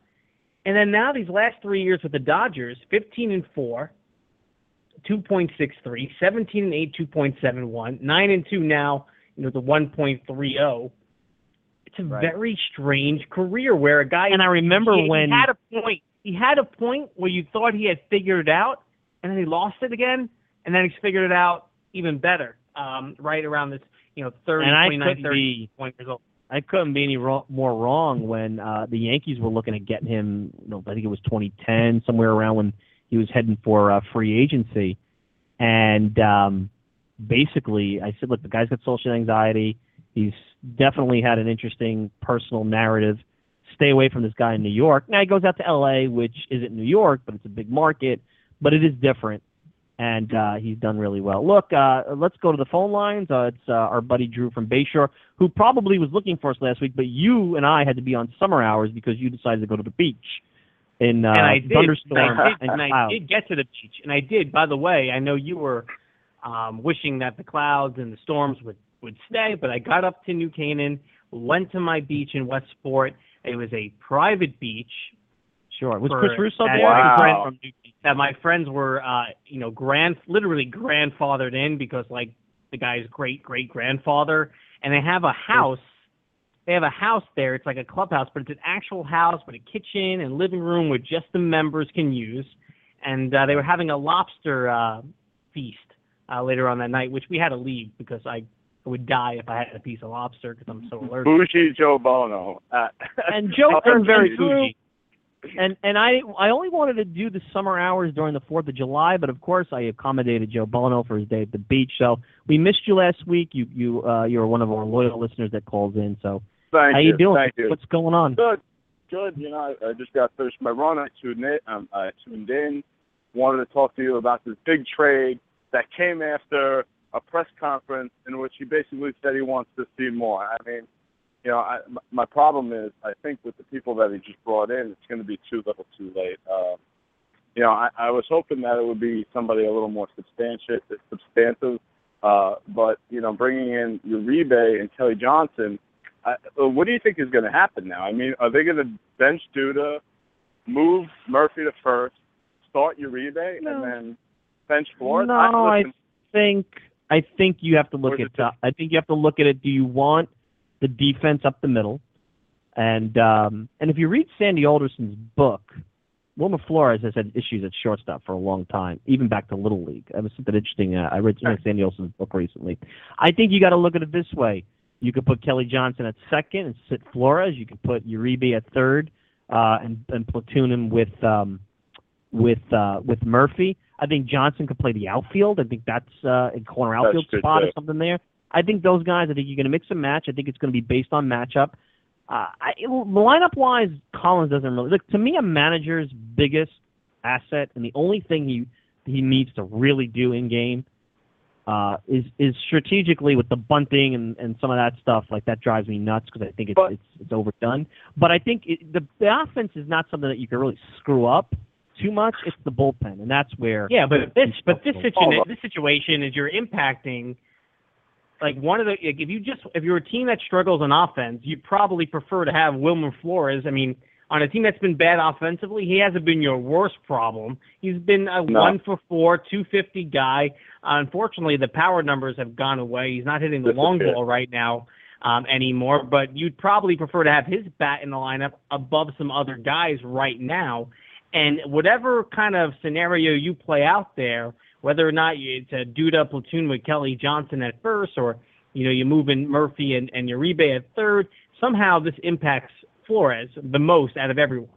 And he's going to have to make a decision whether or not having Flores become a guy who platoons at second base, or with Johnson, or if he just goes back to short and you leave him there alone. I'm not sure what you end up doing. It's tough. And I go back and forth between pulling the plug on Flores and just letting it play out. I mean, it wouldn't be as bad as if, Flores... He's done okay at second base. Right. Yeah, good. He turns a really good double play. And I'd be real careful. I mean, I think you put Johnson in left, you have Uribe play against lefties at third because the splits are in his favor, and then maybe you put a little pressure on Duda. You're not putting Kelly Johnson in left field. He's going to be a bench guy. Conforto's up. They're going to play Conforto. I think they're going to play Conforto until I don't think Ron Darling. I was listening to him on the radio. He was on an interview yesterday with a guy on WFAN, and he brought up some good points. He's like, he thinks Conforto's going to play if there's a righty on the mound for sure, and he'll play against the occasional lefty unless it's a nasty left-hander. And I don't mind giving Conforto some leash here and just tell him as long as he knows he doesn't have to be the savior of the team and just, does what he does, hits for all corners of the field, and the occasional pop, that's fine. Just, you need a good plate appearance at least from him, because that's one of the things that's been a problem throughout this lineup is, like, you watch these plate appearances, and they just look overmatched top to bottom. One issue, though, I think they need to address and solve a lot of problems if they find a true leadoff guy and then bump Granderson down in the order a little bit. I think that would solve some problems for him. But the problem is, I don't know where you're going to find a leadoff hitter from. I mean, Tejada used to bat leadoff on this team way back when. Do you really? I guess Granderson would be better in the middle of the lineup because of his power. I think he gets on base. At this day and age, with the way, and especially if, again, I would read Sandy, just like you should read Phil Jackson's book to kind of get a feel of what the Knicks are doing. Read the book. It's kind of corny, the baseball maverick revitalizing the Mets, but read Sandy Alderson's book, and you'll understand completely why they're doing what they're doing. He's a very patient guy. He's very calculated. He believes in a philosophy and an organization being from top to bottom on the same page. He believes in the power and the on-base percentage, and that doesn't lend itself to really mattering in terms of speed at the top of the lineup. So if you have power throughout the lineup, that's what he's looking for. And right now, Granderson fits from an on-base point of view, and if you use some statistical lineup analyzers, it'll probably lend himself to be correct if you believe in that philosophy to put Granderson at the top of the lineup. Now, three of us, we grew up, Vince Coleman's a leadoff hitter, Mookie Wilson's a leadoff hitter. Right. That's not the game anymore. I mean, Ricky Henderson was a leadoff hitter, but he could have been a middle of the order hitter because he had power. But Ricky had a component of speed that nobody else had. Tim Raines, same way. Tim Raines could have been a middle of the order hitter. Yeah, but you know what though? Here's the problem with that statement: is that the Mets don't have any speed in the lineup, and they're station to station. So the guy doesn't believe in it. The guy running the organization, Drew, doesn't believe in it. To the home. I mean, that's crazy. You leave runs on the board every game. That doesn't make any sense. I mean, I get what you're saying. You're not going to. Yeah, I get what you're saying, but I mean, it just doesn't. That doesn't make sense. I mean, you have to have somebody that can move a little bit out there. I mean, I think Joe and I could run better than half the team. I mean, for sure. Well, I don't know about. I don't know if you've seen Joe run. I think, from what I hear, and I'm certainly not a speedster, especially because I've fluctuated in weight up and down, but I think I could do Joe in a foot race. I think I could do it. You guys could do the weekend Watchdogs foot race. Just maybe you could do it up in Rhode Island or somewhere, or Connecticut along the beach boardwalk. Well, thank you for the call. We'll be like Rocky and Apollo. Right. Well, not quite, and I certainly don't know if I'd be invited to the New Canaan. The Chris Russos of the world are only invited to New Canaan. Not the uncivilized pirates like myself who would be invited. Yeah, I mean, last weekend was a peek as to what life could be if I just kind of do the whole cliche next step in life type of thing. You are kind of a cliche at times. Let's be fair. How am I a cliche right now? Follow your Facebook feed. You kind of have a couple. Brooklyn. You have the whole Brooklyn parks. You have the Brooklyn Heights cliche going on. That's what you got. I live where I live. I mean, that's where I live. But I mean, I'm talking about like the next like progressive step. Like you turn onto these streets, and again, nothing against our friends who live up there at all. It's just like for growing up where I grew up, to go up these places and like turn on these like streets that don't have any like street lights and just one way, and you have to kind of move over to the right if another car is coming down the road, and have the perfect manicured lawns and the mailbox out front, and all the like old Mike Silva's world, man. It's still like there's still like a involuntary bodily thing happens to me in these spots. I'm not there yet. I don't know if I'll ever be there. That's a fair point. So the thing about Conforto is that I think they're going to give him a look. I don't think they wanted to give him a look. And I think the leash is going to be short. I think he gets 15 days. If Kelly Johnson shows any life with that bat, and Kelly Johnson's a guy, let's not make him out to be anything more. He's going to pop you a home run. He's got power. He's not going to hit for high average. He's going to strike out. This is what Sandy Alderson wants. So the idea that all of a sudden... But there's nothing wrong, Mike, with just having these guys also be here as part of depth. Like, get the minor league players off this team. You don't want Kelly Johnson on you the... don't want Conforto sitting. Not Conforto. I don't want him sitting. But if Kelly Johnson can't be in the lineup every day, so what? Same thing would go with I agree. All these guys, Tejada, Uribe, Murphy, Duda. Like, it's not a bad thing to have actually two credible bats on your bench. At the end of a game. That is correct. That is for sure. So, So Conforto, I'm not sure that's really something that I would worry about. But people want to make the Schwarber. I'm sorry, Mike, but they want to make like the comparison with the Cubs catcher who was drafted in the exact same draft, another college bat, and to bring up him to catch the more demanding position than playing left field. And he's producing, and the Cubs in the thick of a wild card chase themselves. So why I didn't understand all the apprehension around bringing up Conforto to see if he can hit. The guy's hit at every single level. When he was drafted, everyone said he was going to be in the minor leagues for a blink. He was going to come up quickly. You're about 2.5 months of baseball ahead of schedule, because I think people expect him to be on this team at the start of next year. Kyle Schwarber is who you're talking about. 3 home runs, 11 RBIs, a 400 average. Yeah. Barry Bonds-esque 1.126 OPS. And that's who you're talking about. And listen, if Conforto could do that, Kelly Johnson's not playing left field, I can tell you that. On the American League, it said that the only team that could beat the Yankees is the Royals. And you talk about the Yankees being under the radar. Here's the team of the Royals that made the World Series, was a hair away from winning the World Series, and they almost had the whole team make the All-Star game because they loved the team so much in Kansas City. They were stuffing the box electronically or digitally.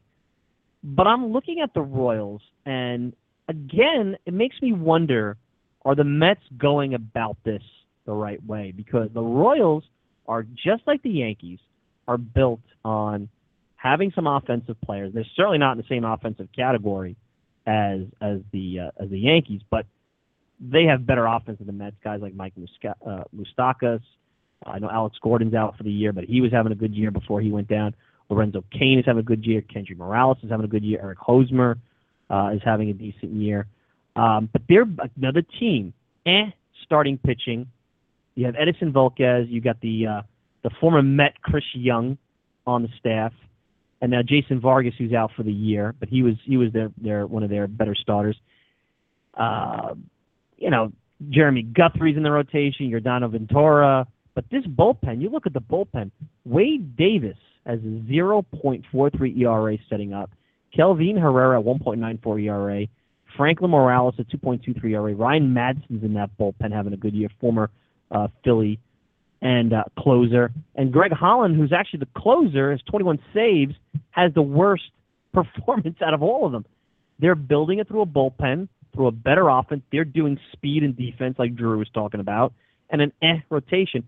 The Mets are doing all-time rotation, power, high strikeouts, on-base percentage, and look who's in the playoffs, the Yankees and the Royals, with bullpens, starting pitching and offense, and look who's sitting back on the outside looking in. So maybe this whole idea that offense now is where you need to go and invest, and pitching because of the era, because of the leveling out of offense due to the lack of amphetamine, steroids, etc., maybe you can get away with a lesser rotation.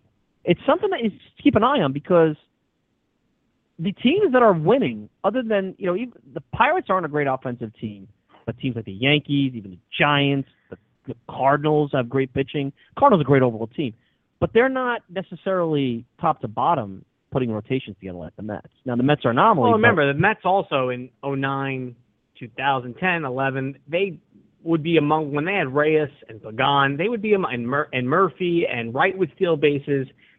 They used to steal bases all the time, and it didn't equate to wins. So, I'm not sure if I want to go, they're building the team the right way or the wrong way. They right now have a bunch of hitters that, can't hit 250. And it doesn't matter if those guys were fast or slow or anything in between. If you can't get runners on base, you can't drive runners in. So, listen, I'm not saying this team automatically is against, this front office is against speed and defense. Who would be against speed and defense? If you say they had a preference out there, which way would they go? I'm not sure, but I don't recall the player that's been out there that made so much sense and was a dichotomy from, what they looked at with Granderson, Kadire, et cetera.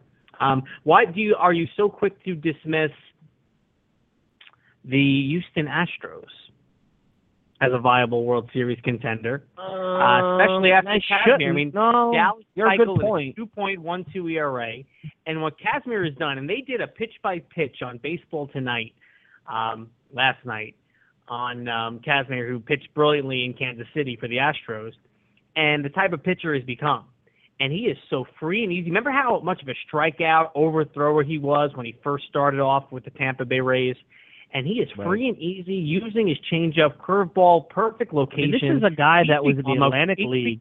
He's become such a credible, polished, left-handed pitcher in baseball. I don't know if this has something to do with it, but I can tell you, and I had conversations with not only those who were involved when Kazmir was with the Mets organization, but that had worked with him after. And the impression I got, especially when he started struggling with Tampa, and then he went to Anaheim, the work ethic wasn't great. He was one of the reasons the Mets traded him is because he was wild. Stupid trade. And maybe now, having gone to the Atlantic League, playing for Sugarland Skeeters, when you're at that point where your career is basically on the precipice. Think about this, Joe. You look at Scott Kazmir, who had 7 shutout innings. The guy that brings shudders up Mets fans' spine, 31 years old. He wouldn't have been around to become this pitcher in the Mets organization. They never would have been able to have kept him. Let me give you credit. So as of 2011, he made $12 million at that point, Kazmir. And then 2012, 2013, you think to yourself, here's a guy that, let's go back at that point. So he's still Scott Kazmir. He goes to Anaheim, pitches pretty well, 1.73 ERA in 2009. 2010, he's at an ERA over almost 6, loses 15 games for the Anaheim Angels. Then he only makes 1 start in 2011. Now he's basically going down in 2012 to the Atlantic League. Nobody wants him. He has to rehab his whole image, a year and a half plus. At that point, he's out. 2 full years almost he's out. 2013, Cleveland takes a flyer on him, pitches to an ERA a little over 4, below league average, but a little over 4, basically a 500 pitcher, 158 innings. And here come the Oakland Athletics, and they give him a 2-year contract for $20 million. Guys made going from Sugarland to $20 million. He's lefty, and I'll tell you what, you look at Kazmier's career, and right now, he's better probably than when he was at his best. Yeah, when he made the All-Star team. Yeah, when he made the All-Star team with all those high strikeout numbers, he's without question a better pitcher right now. I think his ERA is like under half a run in the month of July. Right. His Astro team. I mean, because there was no big build up. That's just like the Mets. It's like, well, this year we'll be ready to move forward. This year we'll be ready to take the next step. The Astros were just like, no, we're going to do it right now. We're just going to do it. We're just going to make the next step. And Joe, they've been a little fortunate too. And they've had George Springer, one of their power. But see, again, look at how they're another example. They're doing it the Sandy Alderson way. They're doing it the Sandy Alderson way. You got Chris Carter, who has 16 home runs but is hitting 186 in the lineup. You have Luis Valbuena hitting 201, but he's got 19 home runs. Evan Gaddis, who we remember from the Braves, is another guy hitting 16 home runs. And they got Altuve, Springer's a guy who's the best overall player. Altuve is a baseball player, a hitter, over 300. Now he's even got some pop. You got Colby Rasmus, another guy who's just guy's going to pop home run. So they're a pop a home run offense. Their starting pitching has been okay outside of Keuchel and Lance McCullers. You put Kazmier with Lance McCullers, and I know Colin McHugh has had some stinkers, but very serviceable. They got Roberto Hernandez sometimes in that rotation. Scott Feldman, who's serviceable. The bullpen, that was a bad contract. That Feldman contract. Ugh. They signed him when they weren't ready. They gave him $10 million a year. I didn't understand that from day one. I think they're good, but they don't.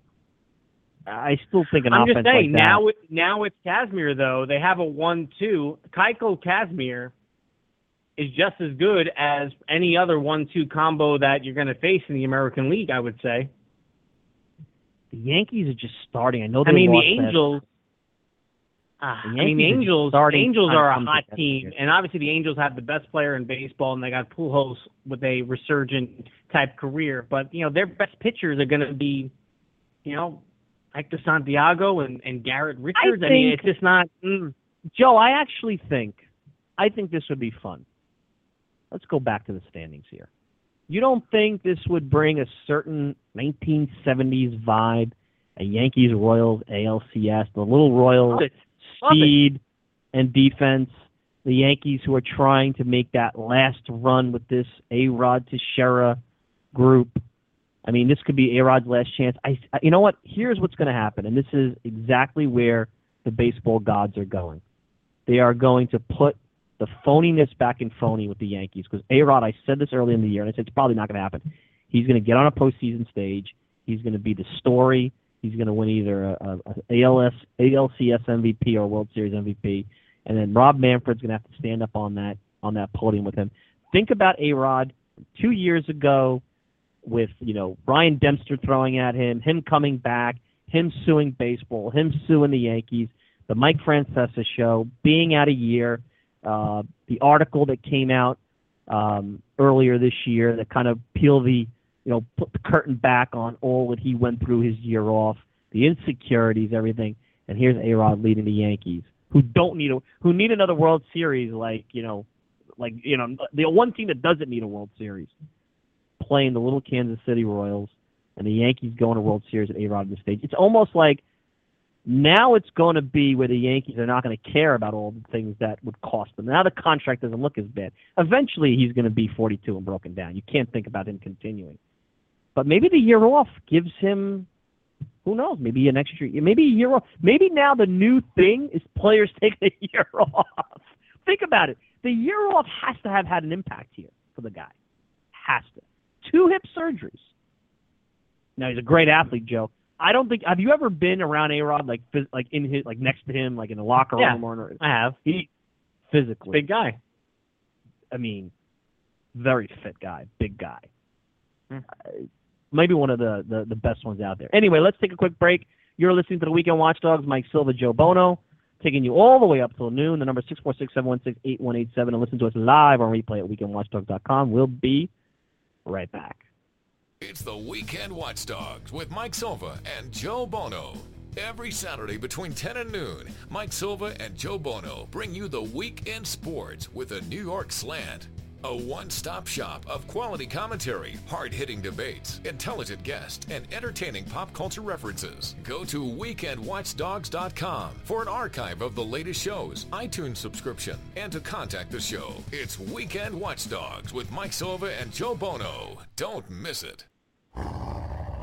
It's the Weekend Watchdogs with Mike Silva and Joe Buono.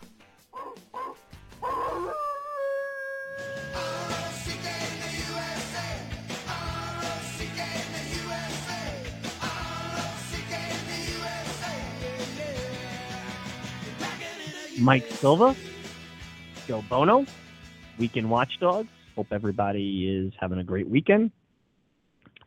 Baseball trade deadline coming up. A lot going on here in baseball. I wanted to make sure we spoke about this, and you bring up the point of A-Rod, coming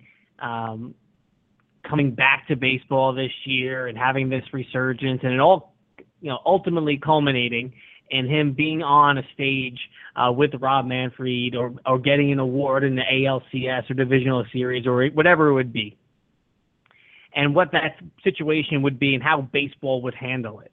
Meanwhile, news came out yesterday about the NFL and Junior Seau. And this situation where Seau wanted his daughter to be the presenter for him in the Hall of Fame. Junior Seau, of course, took his own life, had been dealing with all kinds of issues with concussions in recent years. And the NFL says that they will not allow his daughter or the family to speak at his induction and will just have a video play in his tribute and completely control the message. And I think this is such a big misstep by the league. And this story, I think, is going to be everywhere between now and Hall of Fame weekend in the NFL in August, because they're putting the whole concussion issue right center stage when they could have seen what the girl was going to say and just reviewed it. I'm sure she would have made some questions about awareness and things like that, and people would have applauded and moved on. What are they thinking here, Mike? It's called a world that now is run by lawyers. I think the lawyers probably said we can't have that. Because anything that she says, if she goes off script, if there's ever a trial. But how is she representative of the NFL? She's just going to talk about what she believes and how she believes the game and concussion. It's also public relations. Yeah, but it's public relations by trying to hide the message. You're right, Joe. You have a public relations connection. You've been involved in that business. But I think public relations, especially with these leagues, has gotten to the point where it's almost phony because it's so transparently blasé, anything that they come out with, or sanitized. And here's the thing. You just mentioned the Seau thing. Here where we reside in New York, we're not really talking about it.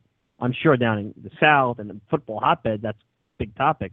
We're not even talking about it. Well, it's gonna momentum. It came out just yesterday. So, from a national standpoint, it's taking there. And I think it's going to get momentum.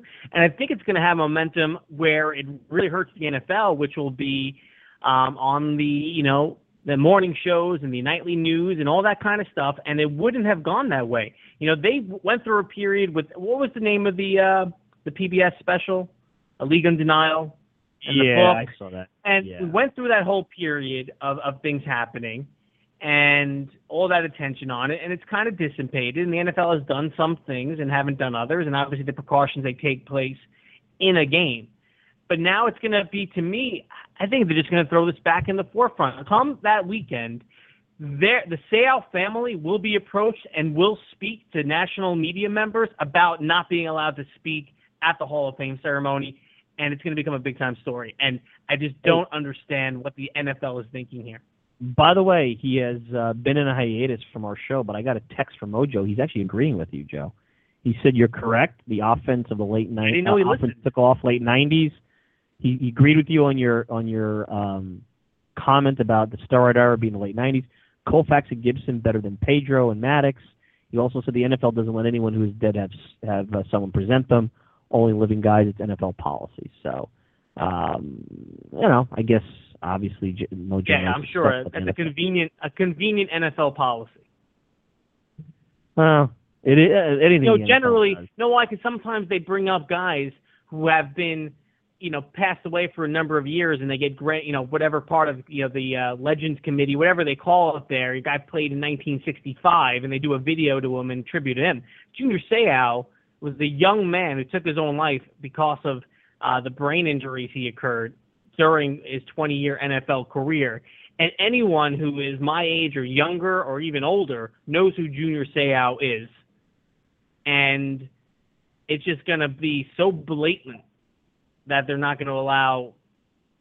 I just think this is going to generate a lot of attention in the next. Maybe I'm wrong, but I think it's going to generate a lot of attention in the coming months. I would be remiss if I didn't. I was actually just, as we were talking earlier about Hall of Fame and what have you. So you mentioned that I had a chance to run into, the actual all-time hit leader wanted to take a picture with me at the Mandalay Bay. So Steve Garvey, who was part of that picture that I had up there, was actually next to Pete signing autographs out there in Vegas.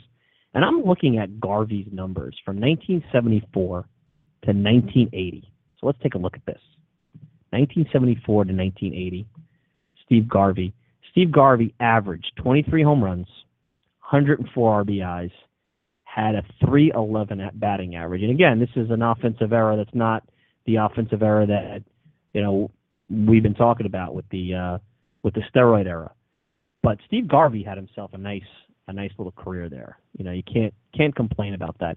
Joe, so basically what I'm going through here is Steve Garvey, and that was the other individual in the photo that I sent out to you. Yeah, a little bit of an underrated career. A little underrated career. 23 home runs. If you look at Steve Garvey from 1974 to 1980 with the Dodgers, 23 home runs, 104 RBIs, a 311 batting average. Now, I don't believe he's a Hall of Famer because 2,500 hits, 2,600 hits almost, 2,599, 272 home runs. If Steve Garvey, who had a flair too, Mike. Yeah, if he dropped off after 1980, and he had a couple of seasons where he was, one season, 1983, only played 100 games, and he dropped off with San Diego, especially power numbers-wise.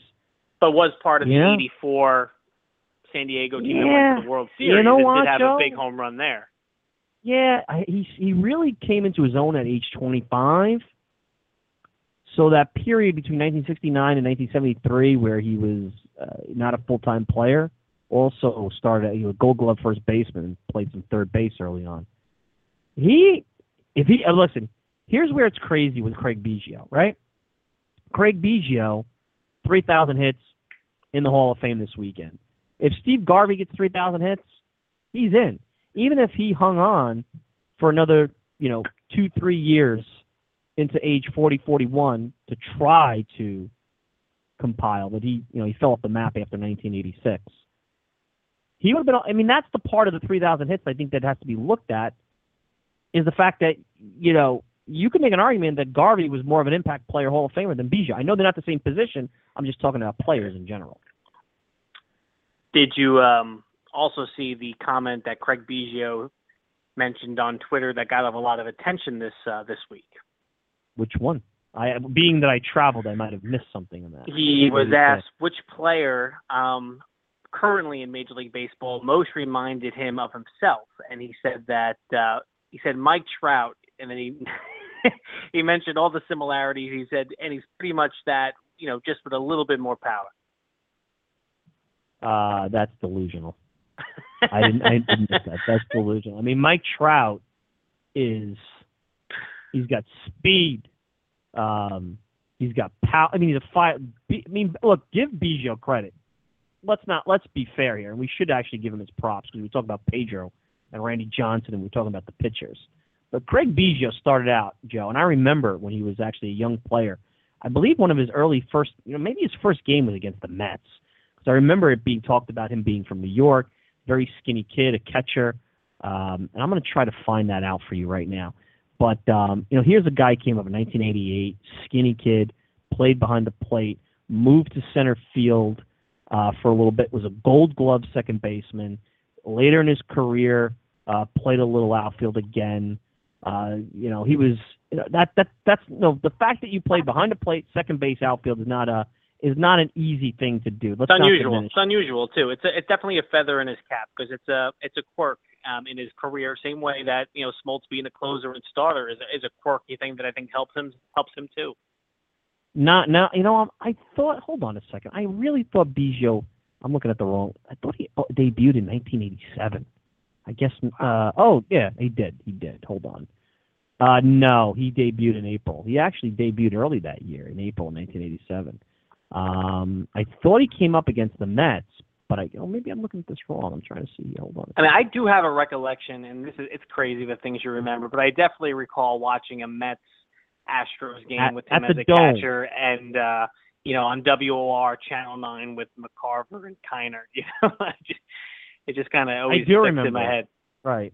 I do remember. And it's interesting. He had little power. And he wasn't, he was a guy that had power not so late in his career. He was, a lot of that had to be maybe because he was a skinny kid, what have you. So, that's part of the whole thing about being a Hall of Famer. So are you looking forward to anything this weekend, Joe? Are you looking forward to the, obviously you're fired up about the concussions in the NFL. Perhaps this weekend I'm actually I'm having kind of like a teenager moment today. My in-laws are away, and what does that have to do with you? We're gonna go to their house, and we're inviting people over, and they're gonna have a rager. We're gonna use their alcohol. What? We're gonna eat their food. We're gonna use their pool. We're gonna have a house party at the Barron's house. Up in Westchester. Up in Westchester, yeah. You can't. I don't want people over here. You don't have parties at your house? No, I always want to have a place that's small enough where I can't have a ton of people over. I think that's my goal. I want my place to be the place that you come in for the drink before you go out or come back to for the drink after you go out, but not the place that you do all the celebrations and everything. Are your in-laws aware that you're actually using their alcohol in their facilities? Yeah, they're actually quite supportive of it all as well, though. They're stocking the fridge. No They're kind of bringing us up because they want to have. I would not trust roast anybody. beef. We got cheeses. We got everything. My house is a refuge away from the world. All right, you want to invite family and have a few people over, fine, but to have a big party when I'm not there. My ability to control things would be. You don't think I'm trustworthy? You don't think I'm trustworthy? Me and not you. I think when you bring a bunch of strangers into your house, you're asking for trouble. Anyway, speaking of strangers and ragers, I want to know, Mike. I know you mentioned Rose. I know you mentioned Garvey, but I want to know what else happened in Viva Las Vegas. Viva Las Vegas. Viva details, man. Viva all business. I did have dinner at Strip Steak in Mandalay Bay, which was really good. I had a $60 filet mignon. I had dinner at the Palms, and I had I'm not a wine drinker, but I had red wine, and I can't remember. One of the bottles of red wine I had was from 1947. I know that, and it was actually pretty smooth, pretty good. I can't remember the other one. It was actually from what year? What was the year? On the wine? 1947. It was the first time it was opened. Wow. 1947. Yep. And how much was that? A 1947 wine? I didn't pay for it. None of that stuff. Everything is on the wing, my friend, on these business deals. Working on big things. Who knows? Maybe it's stuff for the radio. That might be why I was out in Vegas. You never know. 1947 wine. I'm jealous. I think the guy that was throwing the event, the dinner, has been doing it for so many years that as a thank you from the Palms, which is really not the same Palms that the Maloof brothers had. It's kind of it's gone down. People are telling me that that it was almost like, hey, this is a thank you for 11 years or 10 years of having this event every year of being here. So, but it was good. I mean, the food was pretty good. I mean, I'll tell you, the $60 steak was pretty good. I wish I could have shellfish, but that's the other problem with these places. You got appetizers that I have to kind of not partake in everything, so I don't get the full. Wait, are you allergic with that too? I'm very allergic. Yeah. Well, I didn't know. We haven't compared notes on that. But yeah, it's miserable. It's horrible. It's even like calamar. My eyes will swell. What happens is when I get an allergic reaction, my eyes will swell. And I'll get like the sniffles, but you could get tingling in your throat. You don't have that it's going to close, but that allergic reaction. So there's actually out of 1,000 things, there's one thing in common that you and I have, and it's a negative thing. So. The whole thing. Now, will you be sneaking away to watch Juan, Uribe, or Kelly Johnson make their Mets debuts at your party? Oh yeah, absolutely. I mean, last night, good example, right? So. Wife comes home and had some wine, had some food, and she's like, I want to watch a movie, and I'm like, I'm watching the Met game right now. She's like, they stink, and I'm like, this may be true, but I know it's Friday night. That's kind of a strong statement. I said it was a little bit of a strong statement, and I said, listen, I have to watch Conforto's at bat, and she didn't understand the importance of it. I'm like, I need to watch his first at bat. Now I watched his first at bat, hard ground out, then obviously it's 6-0, and I gave way and we watched a movie together, but I'll make sure that I'm there to see kind of the ovations and the early stuff. And I kind of already set a little bit of groundwork, but I know it's not going to work about maybe trying to attend tomorrow's DeGrom-Greinke game. But I know I'll get overruled. Yeah, that you're going to get overruled on. A movie I watched last week after we did the show that was on the MLB Network that got some criticism, but actually wasn't too bad. Was Trouble with the Curve. I watched that for the first time. I've seen that. Did you ever see that? I could see you being that old scout that knows by the sound of the bat. How a guy can hit the curveball. No, not at all. I mean, old grumpy man like Clint Eastwood. No, Clint Eastwood was very grumpy. I'm not in that camp, although I'm not in the camp of the dude. The dude that was the guy that was the stat guy, I've seen him in other movies. He's always playing a jerk in movies. Not talking about Justin Timberlake. No. I'm talking about the guy who was the front office that was all about stats that wanted to fire Clint Eastwood. I think he was. Oh, yeah. He was the catcher in the Freddie Prinze Jr. movie when he was the bait. Remember the Freddie Prinze Jr. movie that he was the Summer Fever or something like that.